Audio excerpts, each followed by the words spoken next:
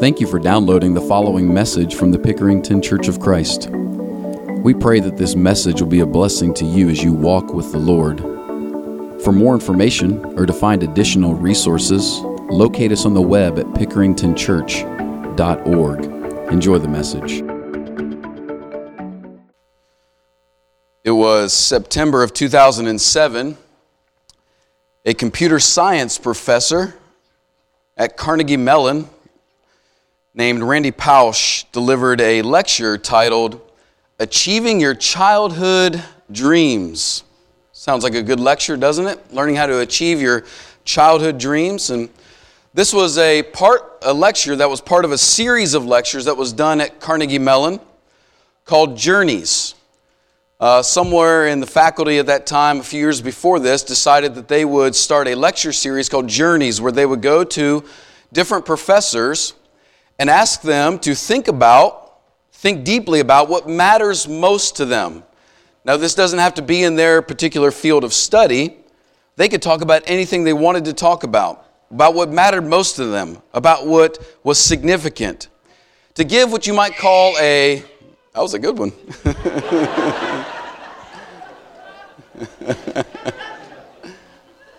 Acting like your dad today. So they wanted these professors to give what you would call a final talk, so to speak. The question was, what would you say if you had one last lecture to give to us? What matters most to you? And it didn't have to be biology or computer science or any other field. What just matters most to them? In 1 month, so Randy Pausch accepted this invitation at Carnegie Mellon to deliver his last lecture sometime in the summer. Well, 1 month prior to him giving his lecture, he was at the doctor and received the news that he had pancreatic cancer. And at the doctor, they told him he had 3 months to live. And in just 1 month, he was going to give this lecture. And in fact, it actually turned out to be his last lecture. And in the talk, Randy is playful and energetic. He's excited and happy. He shows enthusiasm for life, but he's also insightful and really reflective about life. You can just tell he's so passionate during his talk that there's almost a desperation in him for the crowd to really believe what he's saying and listen to his advice. And he comes to the close of this lecture about how to achieve your childhood dreams, and it's kind of cute. He talks about dreaming big and helping others and some lessons he's learned along the way. And he comes to the end and he says, the last phrase there, he says, "Did you catch the head fake in my lecture?" And everybody's listening, and he says, well, the head fake was, this really isn't about achieving your dreams. It's really about how you should live your life. And then he says, did you catch the second head fake? And he says, this lecture really wasn't for you. It was for my children. And he had decided, when he received the news that he had 3 months to live and he was going to give this final lecture, that he wanted to deliver a message to his children about everything he believed about how they should live their life. And so he put all of his energy into this, all of his excitement. He was happy, he was upbeat. He wanted his children to have the final words from him. He had 3 young children at this time. Excited about life and how to live. And he walks off after saying, this was for my children. And you're sort of left in just kind of a stunned silence. You see, he wanted a chance to tell his children final words on how to live. He wanted to convey a deep love for them, but he also wanted to express to them a pathway on how to live a joy-filled life. And that's really what all of his advice is about. It is clear in his final words that they all revolved around this goal. I want you, my children, to know my love, and I want you to live with joy. And here in Acts chapter 20, the Apostle Paul is kind of in a very similar situation. He is on his way to what he knows will be his inevitable death in Jerusalem. He's traveling, in Rome. And he comes and he meets the elders who are in Ephesus, and he has some final words for them. He meets with them. Now, Paul had spent probably 2 years of his life with them, spending time with them, establishing the church and preaching there. And he comes to these elders and he says, I've got some final words before I go. And here he's most certainly describing God's unquestionable love. And Paul wants to share with them in his final message, here's how you can have a blessed life. The last thing he's going to say to them is, don't forget, here's exactly how you live a happy, a blessed, a joy-filled life. Now, what he says is not exactly what you would expect out of sort of a religious presentation. He doesn't say things like, which I'm sure he thinks are important, but he doesn't say things like, ensure you say this many prayers per day or read this many minutes of God's Word. He doesn't say things like that have to do with the corporate gathering of the church. He doesn't get into all the nitty-gritty of those details. He's written about all those significant things in other places. But here, bearing down on his last message, he says to them this one thing: I want you to make sure you remember Jesus' words. You are more blessed when you are a giver than when you are a taker. That doesn't mean that to receive things you'll be miserable. It doesn't mean that you're not able to get things. That's not what that advice or that piece of word means. What it means is those who will become generous people, those people whose instinct is so developed and so shaped that they are givers, those are the people who live the best life possible. And that's what Paul and that's what God wants for them, and that's what he wants for us. We're coming to my final word in this particular series on the series of generous. And we've said from the very beginning that our goal is not just to make sure that you and I give more money. That's not the end objective. The goal is that you and I would actually develop a generous heart. And generous hearts do give. But God wants us to become the kind of people that from the heart are generous. And Paul's final words are going to help us with that this morning as we close. The first thing he starts with is this. He starts with protection that we need. You notice there in verse 32, he says, I commend you to God and to the word of His grace. Now, Paul is commending these elders, and he's commending the church in Ephesus to God and to the word of grace. Now, this commending is not saying, he's not saying, I'm transferring you over to give you honor. That's not what he's talking about when he says commend. We can use commend one of two ways. You can say, I'm going to commend you, I'm going to honor you for something you've done. But the other way, and this is what Paul means, is I'm going to deposit you to somebody else for your protection. You need to be cared for. There's something dangerous that I'm concerned about, and so I'm going to commend you to the care of somebody else because I'm concerned for you. You need protection. And he knows that there is something that will get in the way of truly living with joy. Paul knows that there's something that can get in the way of the Christians in Ephesus living a blessed life. And he says, I'm going to commend you to God and the word of His grace so that you can have joy. And what gets in our way is greed. That's what he's concerned about. You see, Jesus spoke about money often. In fact, Jesus spoke about money and greed more than he spoke about faith, prayer, heaven, and hell in the Gospels. Jesus talked about money all the time. He was worried about it. He was concerned about it. He was concerned for us. He was concerned mainly because greed blinds us. You see, the problem of greed is dangerous, and it's also incredibly difficult for us to see. It's a disease of the eye. It causes blindness for us. In fact, it makes us unable to see things that are incredibly important in our life. Greed is, for those of you who may not have a good definition or working definition, greed is excess concern for and worry about and love of and need for money and possessions. Because the basis of greed, belief that money can give you everything you think you need. And so what greed does is it makes you obsess over, worry about, love and treasure and grip and hold on tight to money, because what you believe in greed is that money has the power and ability to give you everything that you think you need in this life. That's why Jesus would say you cannot serve both God and money. You either believe one or the other can give you all that you need in this life, but you can't serve both, God or money. And he's very, very concerned about this. So Jesus oftentimes says, be careful. In Luke chapter 12, verse 15, Jesus would say to the brothers fighting over the inheritance, watch out, be very careful, meaning be alert. And I want you to be on guard, he says this, against all types of greed. You can't serve God and money, Jesus would say over and over. Ecclesiastes chapter 5, another place in Scripture, has these kind of wise words for us when he says, whoever loves or trusts in money, whoever loves or trusts money never has enough. Whoever loves or trusts wealth is never satisfied. Ecclesiastes 5 and verse 10. You see, the Bible's got a sense of wisdom for us, a truth that we need to understand. That money promises things to us. It deceives us. It blinds us. It produces in us a greed that thinks that when we have money, we'll have everything taken care of all that we need.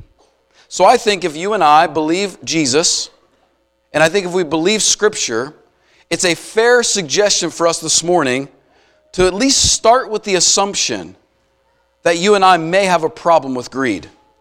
And the difficult thing with greed is this. No one ever really thinks they struggle with it. You see, greed is different than a lot of different sins. Adultery, stealing, lying. There's a sense in which we know, like, no one's ever shocked, hey, this isn't my wife that I'm sleeping with. No one's ever shocked by that. But rarely do people just open up and say, man, I'm really struggling with greed. I don't know if I've actually ever heard that confession in my work in ministry. We just never think we have a problem with greed. And that's why we need, as Paul says, not just information about greed, but protection from greed. So what's the problem? The second thing that tells us is the problem we have. Not just the protection we need, but our problem. What is it? Is money our problem? Does money make people greedy? Money doesn't make people greedy. Money is not the problem. Paul tells you in verse 33 what the problem is. He says in verse 33, speaking of himself, I coveted no one's silver, gold, or apparel. Here's really the problem. Paul calls it the word coveting. You see, greed, this excess desire for money, because we believe it'll give us what we need, produces in us a covetousness, a coveting heart. And coveting is the insatiable hunger for what others have, born out of a dissatisfaction of what you don't have. Hunger is the inner drive to get what someone else has because you think that when you get that thing, you'll be okay. And so you begin to covet for what your neighbor has, to covet for what they have in their possession. Because you think, if I get what my neighbor has, or I get what this person has, whether it's a salary or a house or a car or a spouse or a family or a job, if I get that thing, then I'll finally be satisfied. I'll finally be happy. And the problem is, coveting never solves that. You see, this is why Paul would tell us that coveting, when we covet things, that's really actually a problem of what he calls idolatry. Idolatry. Idolatry is the most talked about sin in the Bible. Idolatry is all over the place, from beginning to the end. Idolatry is the sin that is most talked about, yet sometimes we sort of seem disconnected from understanding what it is. Usually when we talk about idolatry, what pops up into our mind is images of little statues. And some of you in this room have seen actual physical idols. You know, carved wooden images or cast metal images that people sit in their homes, and they attribute to that inanimate object certain qualities and characteristics, like this wooden statue has the ability to bless me, the ability to give me things, the ability to do for me what I need it to do. And that's really the basis of all idolatry. When we assign to something that is not God the ability to do for us what only God can do. Idolatry is making something other than God your actual functional God. You see, what each and every one of us need from God are the basic things like hope and joy and peace, and mainly our identity, who we are. That's what we need from God. Tell us who we are. Tell us what to hope for. Tell us how to have joy. Give us peace, God. We believe that you're powerful to do this. And what we do is we take those desires for peace and joy and hope and that need for identity, and we ask other things to give it to us. We ask our job to give it to us. We ask our family to give it to us. We ask our riches and our wealth, our possessions to give it to us. That is idolatry. Because we're asking those things to give us only what God can give us. You see, money in and of itself is actually not an idol. What money does is it reveals what your idols are. You see, what you have to do is for you to identify what your idols are, and this is not something I can do from the pulpit with you, but you have to do in your own private work with God and maybe in the counsel of some good men or women in faith that can help you. To reveal your idol, what you have to do is not just look at your money, but look at the flow of your money. You see, there's a universal law about money. Money is always moving. That's why they call it currency. It's always moving. It's always flowing. And solving the money flow crisis in your life will change your life financially, by the way, side note. But the law of money is that it's always flowing. So it comes from a source. Some of you may have a job, and at that job, they flow money to you, and then from you, that money then flows to other places. It flows to your obligations. You have expenses to live, maybe debts to service, or you have maybe groceries to buy. So the money flows to you and it flows to your obligations. Money flows to you and it flows to your investments. What are you giving to make sure you have some when you're older, right? That's what investments are. Money flows to you and it flows to things that you care about, like charities or benevolence. So when you give to the church or you give to a missionary or you give to some sort of work somewhere, when it flows to you and then from you. And money flows to us and it flows to things that are maybe our pleasures even or our indulgences. Money is always flowing. And so here's your question. Where does your money most easily flow? Not how much, because if that were the case, my bills would be my idol, right? Because the majority of my money flows to me and then it goes to my bills. And so I can say, well, my bills are my idol. That's not necessarily true. Where does your money, because I don't actually enjoy paying my bills. It doesn't flow easily there. Where does your money, when it comes to you, flow most naturally? When you look into that, you'll start to at least get some hints about where your idols might be. Let me try to explain this quickly with an example. Lisa and I we give to the church here when we are paid. We give to a couple missionary friends that we have that are in the mission field. Lisa and I give with some of our money. But it is actually something that is hard to do sometimes. It's gotten easier over the years, but I acknowledge without a doubt that giving to benevolent things like the church or missionaries still takes work. For example, I can spend money 10 times in 10 different places in my mind before I ever think about a benevolent work I could do with my money. So tax season's up and I got a tax return this year. And let me tell you what I do with my tax return. There's about 15 different things that I think about doing with it. All the time. We could take a trip, or we could pay this bill, or we could put it in this investment. Think about things, right? It can flow to places. And it takes work to pause to say, could this money flow somewhere else? Maybe in a benevolent sense. For me, I can tell you this. I'll share openly with you about my own life. I have never seen or found a book that I'm not willing to buy.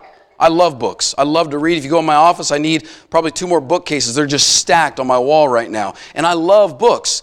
And in a sense, there's a good nature behind that because I love to read and I love to learn. But there's a danger for me with books. You see, my identity, I'm a preacher, I'm a teacher, and my money flows easily towards books because there's a sense in which I also want to be seen as someone who knows things. Someone you can trust, someone who has information. And so my identity can be in things like my books. And it flows so easily to my books because books can be my idol. Really, it reveals my idol. So I can't diagnose for you, but what I can do is give you some categories to think about. Because books aren't really the problem. Books can be good, books can be bad. The problem is what we do underneath those books. Let me give you a few root idols to think about that you can consider for your own life. There are 4 basic ones. The first root idol that people have in their life is power. Your money can flow to things that give you power, which would be like recognition amongst people. I want people to see me as powerful and able. Or maybe you use your money to influence other people. So in relationships, maybe you give money to people so they're always dependent upon you. That's an idol of power. I want to be in control. Maybe you have the idol of control. That thing longing for things to always go according to your plan. And so you might not spend a dime. And you might say, hey, I'm not greedy. I don't spend a lot of money. But do you hoard your money? Because you want to make sure that everything goes according to your plan and make sure you have everything you need and you have all kinds of security. That could be an idol. Another idol would be comfort. Does your money most flow to things of pleasure? Maybe you spend enormous amounts of money on vacations and eating out and you don't save a dime for retirement and don't give to the church. Maybe you have an idol of comfort. And one that a lot of people struggle with is the idol of approval. And this is mine, is self-confessing, is the idol of approval.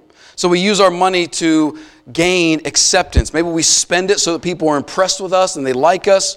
Or maybe we hold it so that we can have enough money to buy ourselves into certain communities and places where people think we have money. Whatever it may be, here are the 4 root idols that people struggle with: power, control, comfort, and approval. And look where your money flows. And ask yourself, am I trying to buy one of these things? Or maybe more than one. You see, whatever you and I turn to for self-worth or security or approval or comfort is our idol. And here's the problem with idols. Whatever your idol is, it will demand from you your entire life. You will have to give your idol everything, all of your money, all of your time, all of your energy, all of your thoughts. And this is why when we have idols still in our life, our heart remains restless, discontent. Because it's not yet satisfied. Because these idols promise to give us these things and never eventually or end up giving us them. We're restless. That's why Augustine said, "Thou hast made us for thyself, O Lord, and our heart is restless until it finds rest in you." So what's the power to change? How are we going to do this? What is the answer to this problem of idolatry that makes us flow our money to things that are trying to buy what only God can give us? How do we become givers? Now, there's some options. The first option is I could tell you today, you better give or God is going to get you in eternity. I could do that to you today. I could week after week sort of threaten you and tell you that if you don't give, God is going to eventually get you. And if I did that, I'd be working on your will. I'd be trying to bend your will to give. Or we could stand up here and I could show you pictures like Sarah McLachlan does and play the music in the background of like hurting, children or hurting like animals. You know what I'm talking about, that commercial? I could do that. I could make you feel really, really bad for some people in really bad circumstances. And if I did that, I'd be working on your emotions.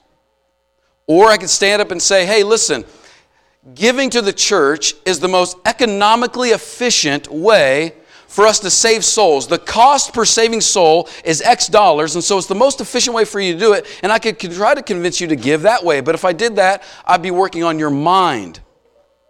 But all 3 of these, working on your will, your emotions, and your mind, fall short of actually changing your heart. You see, Paul says in verse 32, I commend you to God and the word of grace. Meaning I entrust you to the protection of God and the word of grace. You know what grace is, right? Grace. God's riches at Christ's expense.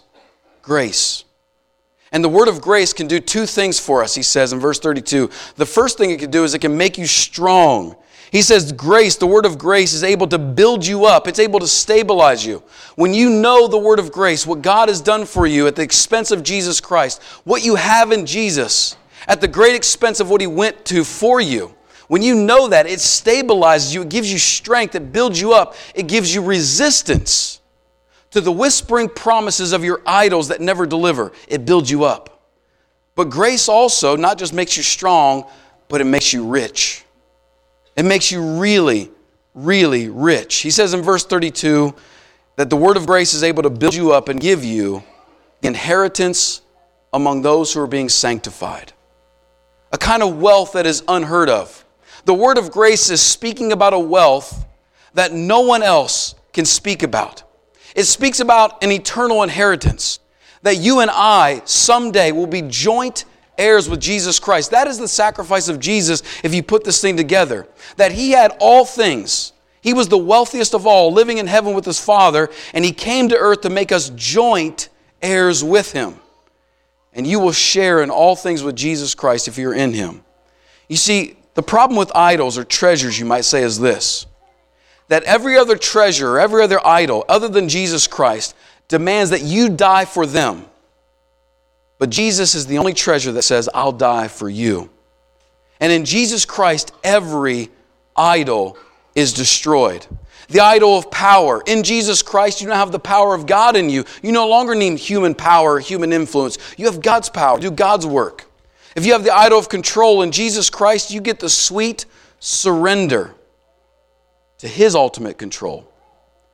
If you have the idol of comfort in Jesus Christ, you get the greatest comfort the human heart has ever longed for, and that is eternal love from Him.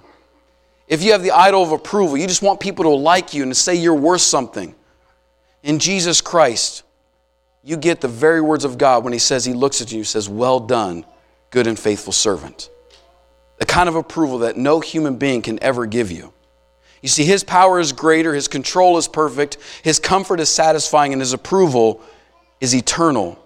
And once you have this in the word of grace, all of a sudden your heart is satisfied and your hands become generous. You won't become generous the way that God wants you to be generous without the word of grace melting your heart before God.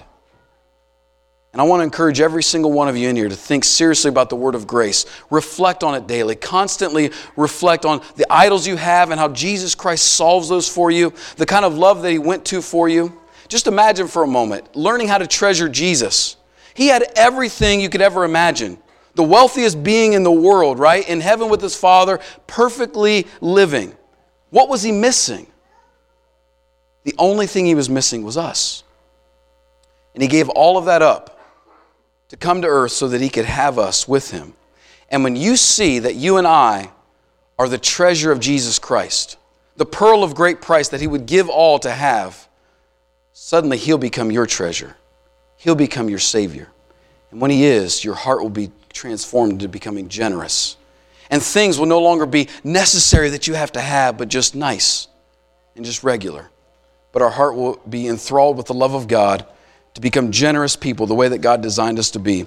So let's be generous people, transformed by the word of grace. And if you're not transformed, maybe you don't really know or appreciate the word of grace, we're always here to help you make more sense of that. Let's stand and sing this song. If you have a need, you can come.